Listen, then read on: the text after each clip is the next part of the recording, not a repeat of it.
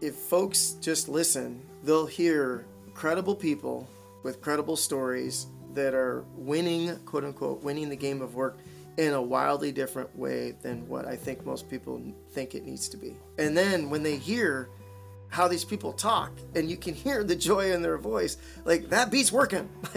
We don't have a quiet resignation on our side. Like, we're just having fun. This is the Beats Working Show. We're on a mission to redeem work, the word, the place, and the way. I'm your host, Mark Wright. Join us at Winning the Game of Work.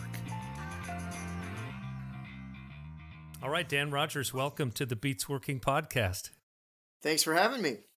It sounds a little bit funny to invite you to the thing that you created, but it feels really cool all at the same time. Well, you've heard this before, and this is probably the right place to say it because it's completely true. Once we added you to the team, there was a massive release and relief now I think we're really ready to go. So thank you for joining us on the Beats Working podcast. Yeah, and I think folks are going to be really happy you joined the team. Well, I'm super happy to be here, Dan. This is the inaugural episode of Beats Working, Winning the Game of Work. And, I hope this first episode just really sets the table for people who are not familiar with you and not familiar with the podcast and the mission that we are all on. But I think this is going to be a really fun conversation.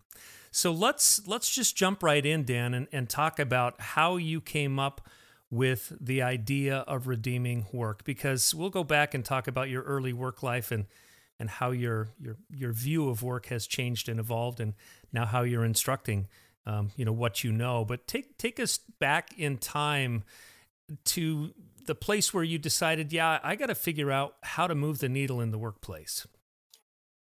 Well, I think I'm going to answer it slightly different. So for me, where it started was in 1994, I was having a conversation with a mentor, and I said, these guys are going to pay me to practice the principles that you want me to learn. And his response to me was, he said, Dan, to the extent that you can keep that will be to the extent that you don't work another day in your life. And so I've worked way more than my ego wants to cop to, but I've been paid for way more than I've worked based on that criteria. And it was really in 1994 that I literally started saying to people, when we were in that moment, when I was using those principles at work, there's a joy that comes with that. And I would look at somebody and say, Beats working. And it would freak them out because we were definitely working at the time, but I wasn't working. And so that's where the name comes from. And so then fast forward a little bit, as I got more and more supervision or supervisory roles and leadership and that sort of stuff, it just became obvious that the opportunity was there to create that for everybody. So take us back in time, Dan, in terms of just your work life. What are some of the early jobs that you had, and how did that shape you as a human? Yeah, I am my folks got divorced before I remember, and so I'm 53 in 2023. So back when she was a single mom doing the best she can, I have an older brother. It wasn't a super cool thing to be divorced in general. It certainly wasn't a cool, glamorous thing to be a single mom. And so she did the best that she could. And we usually mostly always had what we needed. But if we wanted anything more than base minimum, she made it very clear that it was for my brother and I to go get that. And she was helpful in helping us find constructive places that we could do that. So, I had a paper route. Probably by third or fourth grade, maybe I was helping out. I was always sort of chasing after my older brother, and he was usually pretty industrious around that stuff. So paper routes, odd jobs, helping around the neighborhood, that sort of thing. Yeah, from the very beginning. And then you got into moving. Was that as a teenager? Yeah, so I got recruited. Wasn't a terribly good wrestler, but I wrestled as a kid, and the guy that I wrestled with, he was a little bit older. He was 18 at the time, and I was only a sophomore in high school. And so he recruited me to deliver and install appliances. And I'm a small guy, but I was at that point I was pretty fit. and I'm pretty strong for my size. So two little guys would jump off the back of the truck and deliver appliances, but we did pretty good. And I realized right away that if it had some sort of physicality to it, I was going to be better than average at it. And so I was a furniture mover. I worked some construction. I was mostly semi-skilled labor. Yeah, yeah. As I've gotten to know you, Dan, it seems like from a pretty early age, you not only were just doing the work, you were also observing the work and mentally kind of deconstructing how parts and people were moving through the world, right? Yeah, I mean, I didn't really think about it exactly this way at the time, but looking back on it, it's pretty obvious. So I was born with the brain that I was born with. We all are born with brains that we have. And mine is fairly obsessed with trying to get to the next version of next and getting closer to right. And so there is a real incentive when you're carrying a heavy piece of furniture to get there as quickly as you can without running into something or without dropping it. And and then in all seriousness, I started doing that in the mid to late 80s and did that until the early 90s. And at that point, all the crews that I worked on, there was a real profession of furniture movers. And so there's a proper way to pick up a couch. There's a proper way to do all this. There was a right way to do everything on the job. And the right way to do all of it was also the most efficient way to do it, and also the quote unquote cleanest way to do it.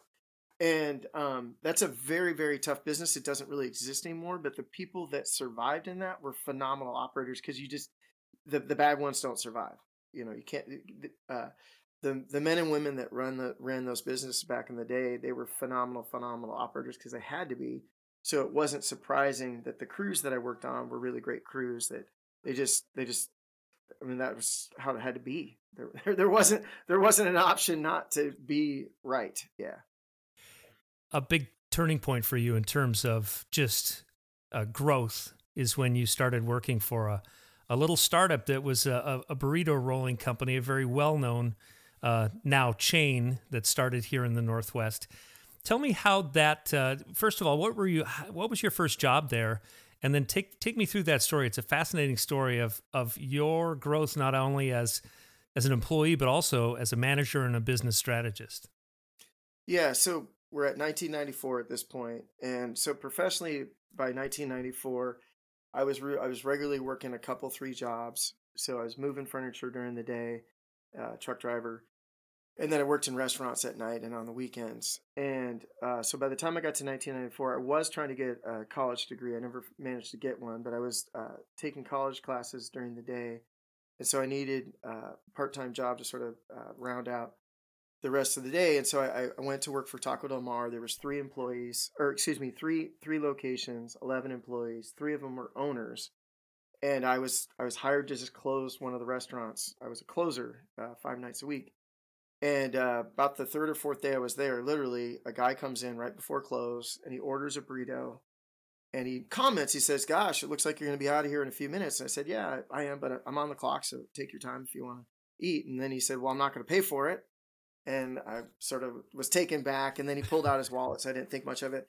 But he pulled out a business card instead of money, and he handed me the card, and it had his name on it, and it also said founder of Taco Del Mar. And he said, "I don't know if you knew this, the guy that hired you is my brother. And the first thing I do every day is I go to all three restaurants and take the money out of the safe and reconcile the books." And he said, this restaurant is cleaner than when we opened it. And you close faster than anyone I've seen. So I came here tonight just to see, because I actually thought you were, clocking out and then staying. So he asked me if I could train other people to do it, and I said yes. And then he shared me the vision of the company at the time, which was to be Subway, but with burritos.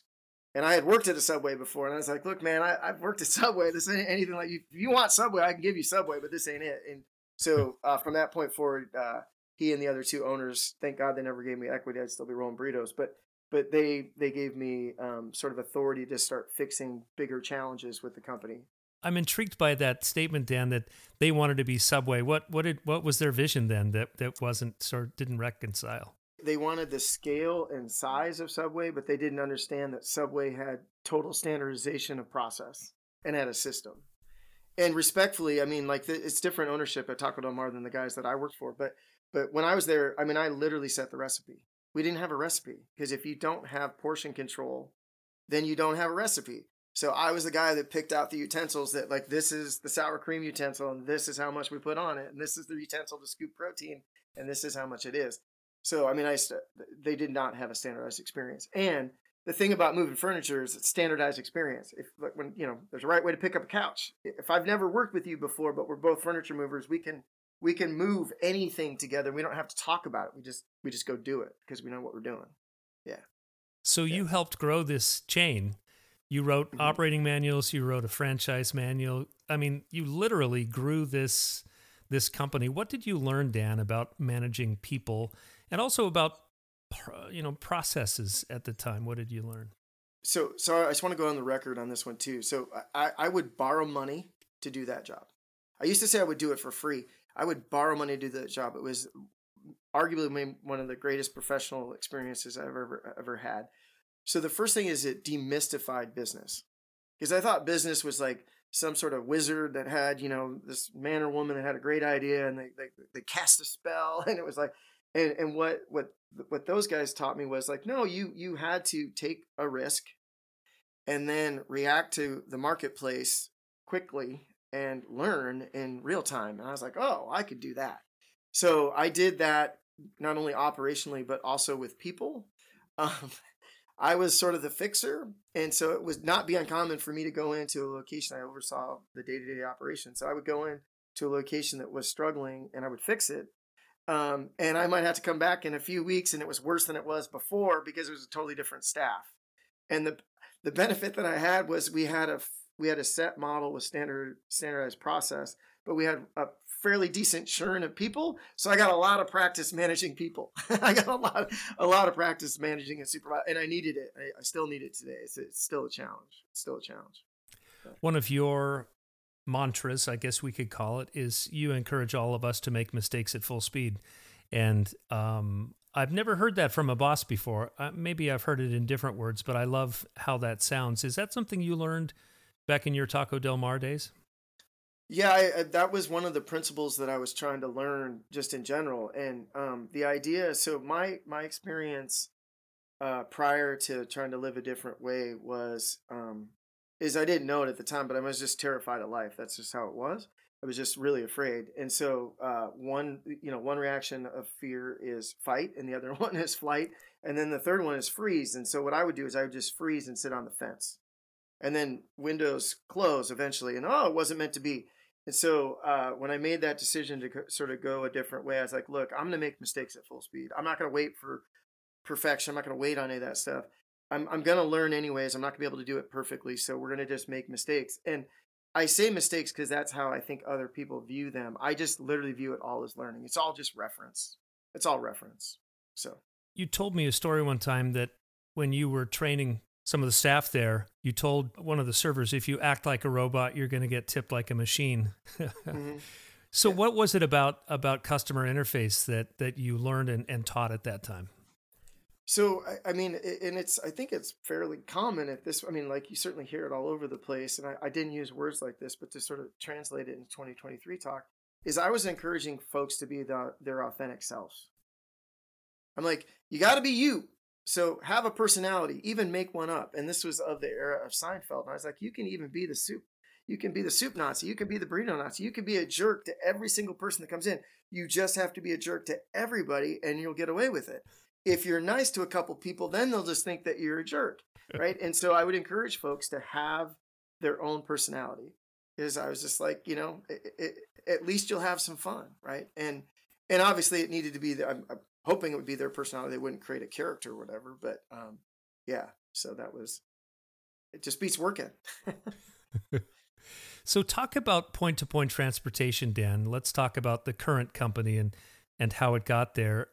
It's an event transportation company. Tell me, help everybody who has not heard of point-to-point transportation, what it is and how you got to be the owner of that. Yeah, so it's sort of several different tales, but just sort of global pandemic timeline. So going into COVID, in 2019, we did somewhere in the neighborhood of about 10,000 events on five continents, and that's was the scale of the business. An event for us might be a single box or several hundred trailers. Just sort of depends who the customer is and what's going on. And you're shipping stuff for companies, right? From point A to Yeah, point yeah, B. Yeah. we were starting to do other things in between events and doing some other things on event site for people. But the website, so people understood exactly what we were. The website said we were an event shipping company, so we just got it there. Our job was just to create it, help create the environment, and somebody else would actually figure out all the cool stuff that went on. And then, since COVID, we're still that company as well, but we're trying to do some different things with it.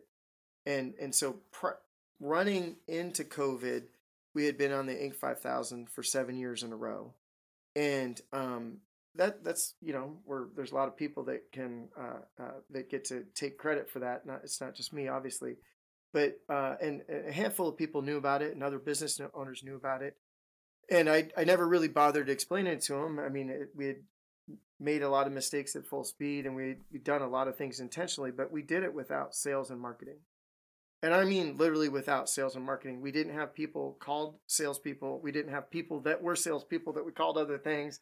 We didn't do things that were marketing. We didn't do other things that looked like marketing and call them something else. We literally did not have sales and marketing. We had arranged and organized our business in a wildly different way that creates the byproduct of that creates that people ask to be customers. You don't have to ask them to be customers. They ask you to be customers. So that's what the company is now.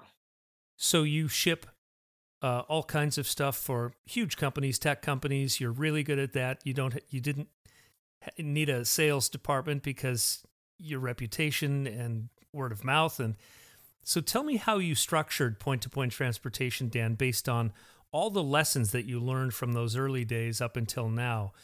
I'd love for you to share some insight to other business owners who might start thinking about doing it a little bit differently. Yeah, so when I started, I was actually I started as a salesperson. That was my title. Thank God they didn't give me any training because I would have had to unlearn it all. But so I had a basic idea, like I was supposed to call people and crack them over the head and drag them back to the cave, and that's my job, you know. And the owner even told me, you'll eat what you kill. I was 100% commission, and so initially I started calling people, and because I was selling specialized transportation, so in the mid to late 90s, that was something big and expensive, or at least big and difficult to move, or small and difficult to move, or small and expensive, whatever. So it's actually pretty easy to find a quote unquote qualified prospect because it was a tangible asset that we were moving. And so I went to the library and got the manufacturer's guide and I called, and at that point people still had careers that were like a role for several years. So it was actually quite easy to get a meeting with folks. It was very, very easy to get appointments. When you showed up, the expectation is that you could sell something. And I showed up and I didn't know how to sell anything, but I'm a pretty curious person. And so I would just ask them a bunch of questions about what they were trying to accomplish. And then in very short order, I realized what we were good at versus what the quote unquote competition was good at. And so I became like a freight consultant, not a freight salesperson. And in very, very short order, that led to tremendous success. I mean, when you talk to someone in a sales meeting and you refer your competition because they're a better fit, or you suggest that they change something so they don't need to work with any of us knuckleheads and their life just improves, they tell people about that. And so by the time I was about 18 months into being a quote unquote salesperson, they were calling us and asking, so-and-so said I should talk to you, and so that was intentional by design. Was, the idea was that we wanted to go create value because I didn't know how to sell anything. I just knew how to fix problems. I intimately understood how to move things through time and space. So that's what I could help them with. I didn't know how to get them to pay us or select us, but I could fix their problem. And that sounds sort of ordinary, and a lot of people might be doing that, but that isn't the way that jobs are structured. That's not what salespeople.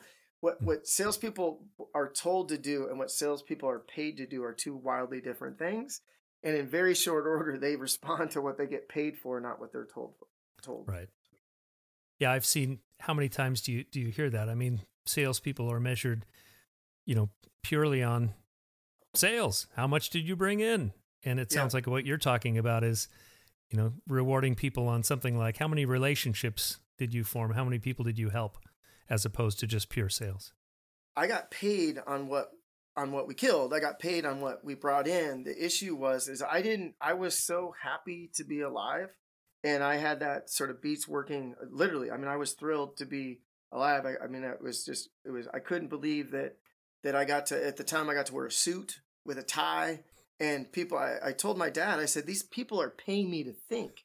Because I had carried couches, or like I had to bring you the food, I had to cook the food, or I had to move something for you to pay me. I'm like, you want me just to think? Holy smokes, I can think, right? So, I was just so happy to help people because it was so much better than carrying couches. So that really, that honestly was what it was all about. And so that was the core of what would sort of get us to a totally different place was I thought our job was to basically help people figure out what they wanted in our space.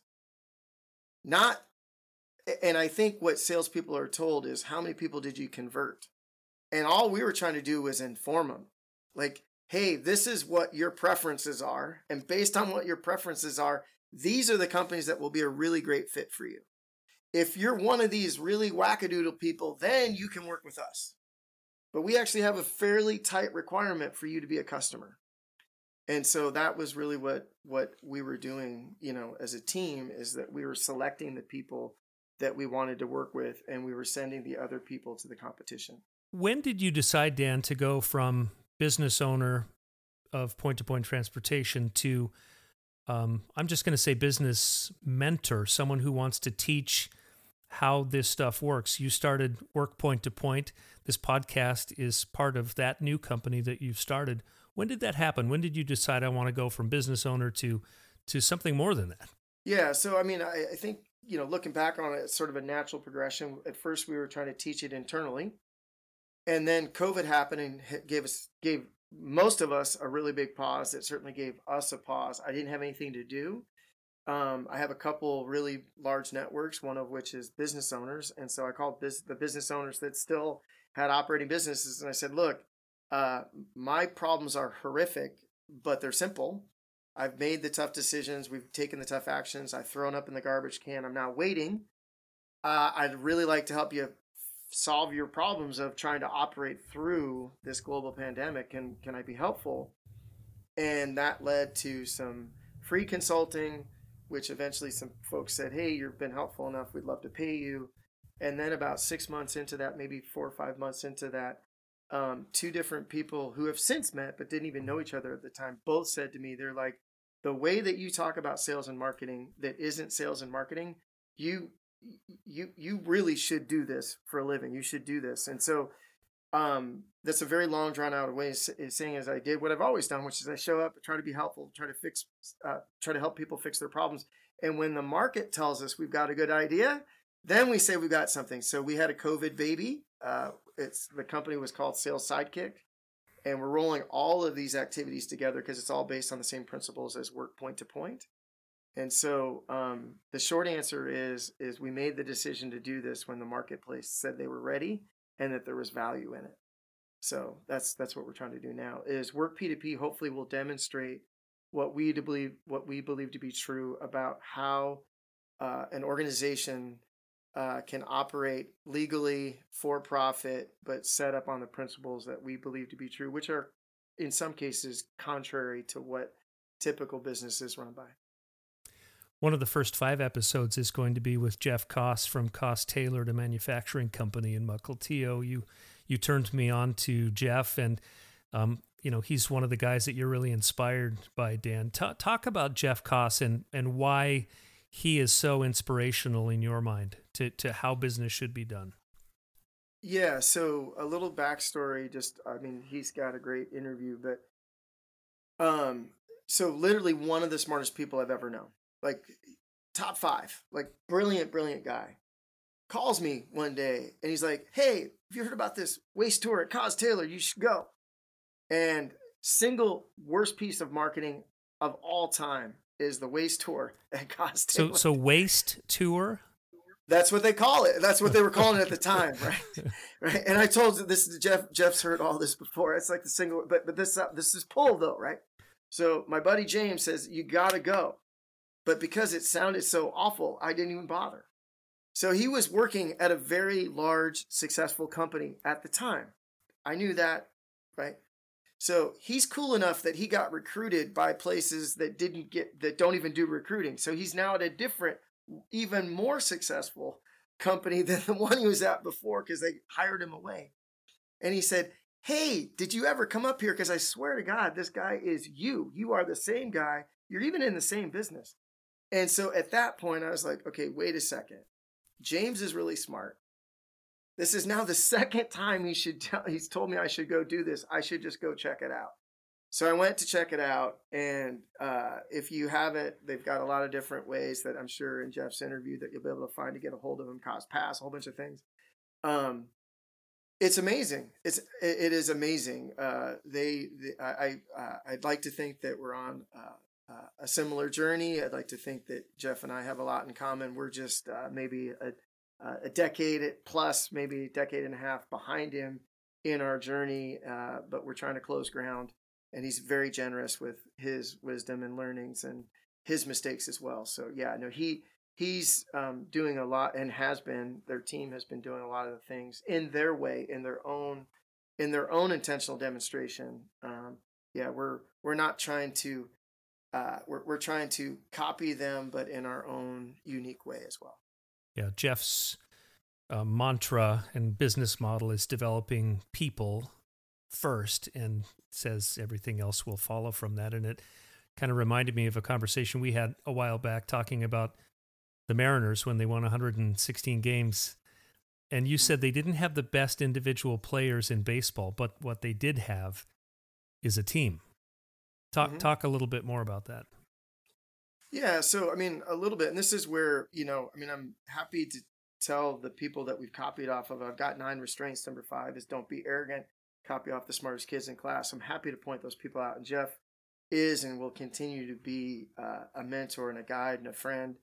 But some of this I had intuitively or based on those principles, and that's why my buddy James said you guys are the same guy. And so I bought the company because I wanted people to have the opportunity that I had.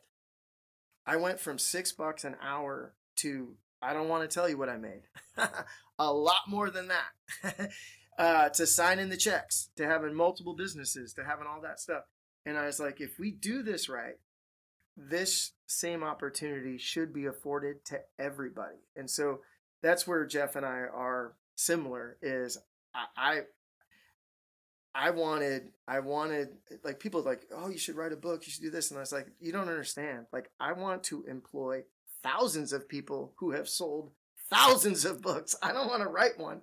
I want to be on top of something that creates that level of excellence. So that's a little bit of the motivation as to why I bought the company when I did. In terms of the interactions amongst the team, again, we all intuitively understand this. We just don't go do it, right? So we've all heard, synergy is the exponential combination of parts, and so it boils down to a team is the product of its interactions. It's not the sum of its parts. It's the product of its interactions. And when we were talking about the Mariners, I was like, I don't think, other than Edgar playing DH, they probably didn't have the single greatest position player on their roster. But clearly, at least in the regular season, they had the best interaction of the team. And I mean, 2 outs, so what? Like, they came, like, you could just count on that team that somebody would step up to play their part when it needed to be played.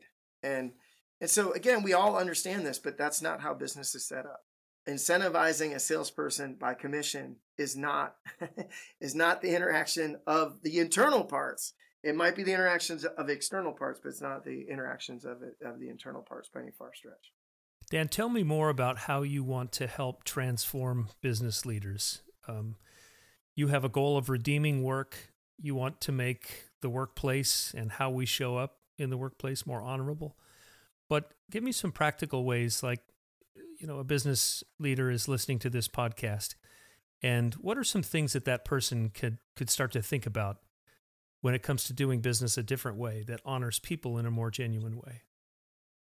Yeah, I mean, what I would say is I have yet to meet a person, in all seriousness, I've yet to meet a person, and I've yet to hear a story of a person as an individual who's done it honorably, right? That can brag about how they did it, that hasn't put these principles that we're talking into play. What I would say to a business person is, don't lose sight of what made you successful. Just because you have a group of people doesn't mean you have to start being smart and optimizing and all this other nonsense that leads to destroying the interactions, right?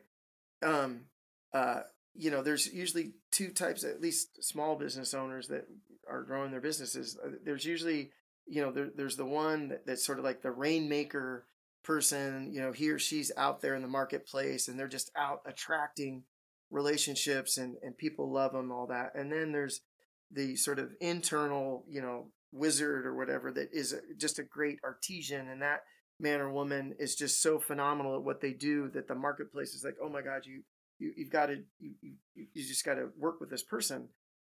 But then they bring people onto their team and they start acting like a boss instead of being what they're great at, which is just continue to coordinate that interaction.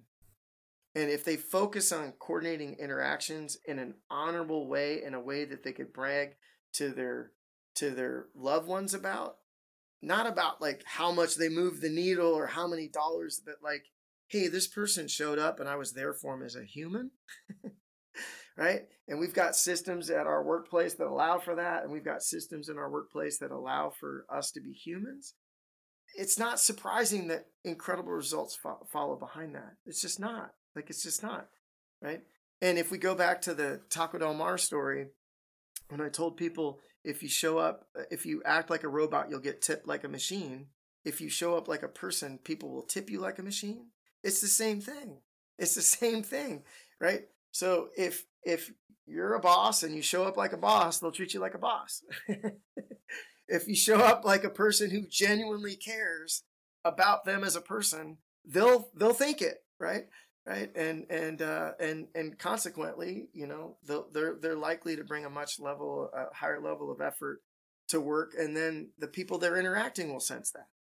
And that will start to create pull. And obviously, if you do that, some people are going to grow and develop right out of the company. Of course they will. That would be, to me, if you want to have metrics, like metrics would be, how many people did we graduate from our system? I mean, that's a way better measure than, how many did we force to stay? Yeah. Which is what retention is. Yeah. You've talked a little bit about pull during our time, Dan. And one of your rules is that the universe is a pull, not a push. For people who haven't heard that concept before, explain that. Yeah, so just to be somewhat factually correct, the universe has many forces in it, right? And pull and push are probably, they barely make the appetizer page of the menu in terms of the menu what the universe has. So it's a little bit of an intentional simplification on my side that I say the universe is a pull system. Until I master pull, which is gravity, until I can fly, I should probably stay in my lane and keep right sized, because pushing definitely doesn't work, right? And forget all the other forces that are available out there, right? Like those are way beyond my pay grade as well. So like if we push on somebody, every action has a reaction. We all know, like there's only a couple, three things that can happen. If I push, you're going to push back. If I push, I can knock you over, right? Or I can push and I don't move you. Like, I didn't push you hard enough. Well, that's, my ego is such is that I can push, like I have a pushy personality, but I actually want you to come along because you want to come along. So what I was shown and what I've seen in my own practical experience in every facet of my life is that if I create an environment of pull, there's a whole bunch of people that just pass. And that's okay. But the few that actually pull, they're here and they want to be here. And if we talk about the business, we talk about point to point, there was a whole bunch of customers that passed and didn't stay or didn't ask. But the ones that do ask, the ones that do pull, they stay. They stay for a very long time. Yes. And you do great work for them. So that pull is essentially just doing things in a way that attracts other people to you. Yeah. It's in alignment with not trying to defy gravity. Yeah.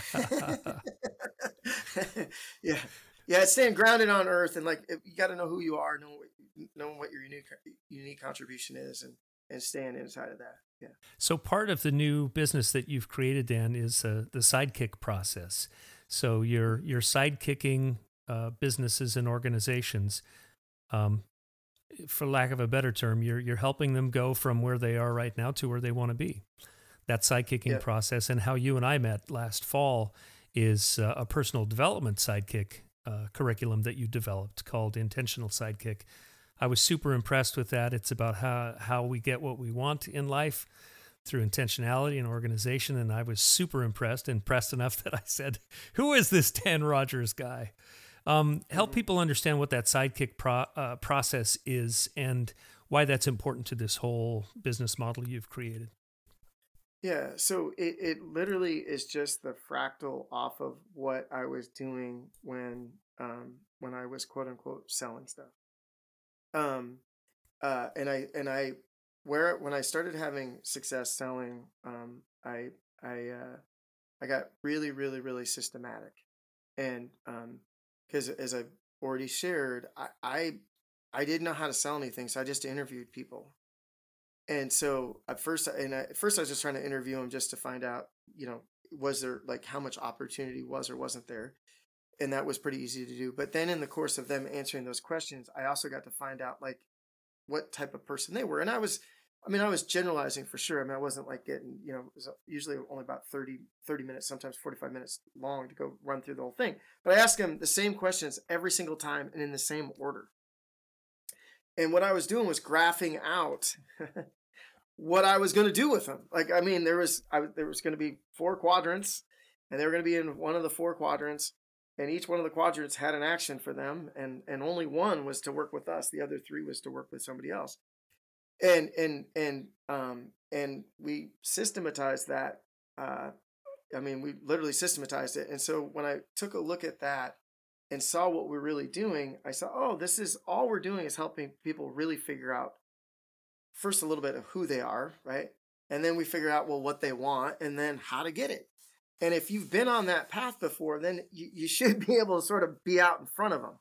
So the sidekick process is just nothing more than that. And so we can do that with individuals because we understand the game of life a little bit. We can certainly do it with business people because we understand the game of business.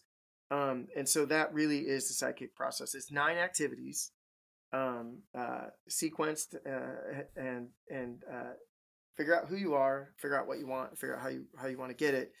And with all this stuff, I don't know that we've figured anything out. At most, we usually just remind people what someone smarter than us has already figured out somewhere in history, or we might sequence things differently or bring some things together that weren't normally together. But that's the sidekick process. It works for individuals, it works for teams, and it works for organizations. That's cool. So you're the sidekick, the business, the organization is the superhero. It's kind of a cool model, isn't it? Yeah, well, I mean, with my zippy personality, good, bad, right? I mean, I wanted a different word. I didn't want sidekick. I didn't want any of that stuff. But I knew intentional. Like, I knew the first part of my title I knew I had. Like, intentional, I can get behind that. Like, good, bad, right, or wrong, I have been incredibly intentional for 30 years. Doesn't mean I've been a great guy the whole time, but I always knew what I was doing. I'm good, bad, right, or wrong. And then, unfortunately, the best way that I can show up is a sidekick. and I'm not saying this to be cute. This is straight up. This is just as real as I can make it. If the building is on fire and I tell people we have to leave, no one moves. If I just show up and help out, like the entire room gets behind me. So like it's just how it is. Like I'm an intentional sidekick whether I want to be or not. That's definitely my best version. So and then what's also sort of cool about that is that I think most people think they want to be a superhero, right? But once you get any sort of flavor of being a superhero, I've obviously had some success. I've been around a lot of successful people. The really successful people that understand how they were successful, they know that they just get the trophy. That there was all these other people that contributed. They get to be the face or the name or whatever. But obviously, it's always a group. It's always we. It's never a single person that does any of this stuff.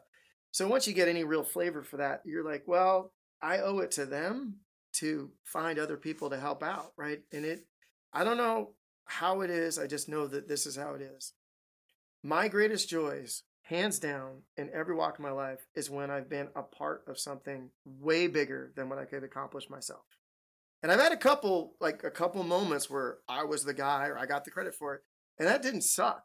It's just not nearly as cool as being a part of something way bigger than yourself. And sometimes even making a very small contribution, even semi-inconsequential contribution to something way bigger than yourself is just way cooler than like being the guy that hits the home run. It just, I mean, it just is. And that's the message that we're trying to share and give some folks some intentionality about how they can be that person if that speaks to them.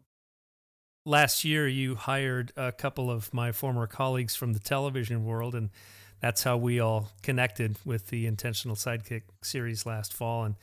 And I was super impressed, Dan, and the fact that we're sitting here today speaks to your ability to inspire people and to create a team that really wants to make a difference in the world. And this is no small investment on your part, and I think we're all aware of that.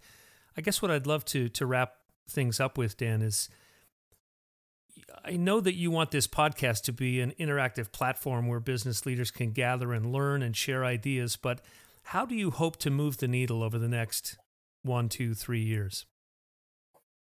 Well, I'm hoping at first that this will be an intentional demonstration on multiple levels. But if folks just listen, they'll hear credible people with credible stories that are winning, quote unquote, winning the game of work in a wildly different way than what I think most people think it needs to be. And that's sort of what I'm just hoping as a baseline is that they go, wow. And then when they hear how these people talk and you can hear the joy in their voice, like that beats working. I'm like, try our way because it's a hell of a lot. I mean, your way, like we don't have a quiet resignation on our side. Like we're just having fun. So on just a base level, we're hoping for that. And then as we get a little bit off the ground on it, we're hoping that we can essentially curate an ecosystem for like-minded folks to come in and make mistakes at full speed and learn together. I mean, we're really hoping to develop a community of learners where we get to learn from each other about how best to do this. So we'd like to dent this mission of redeeming work, at least scratch it. You know what I mean?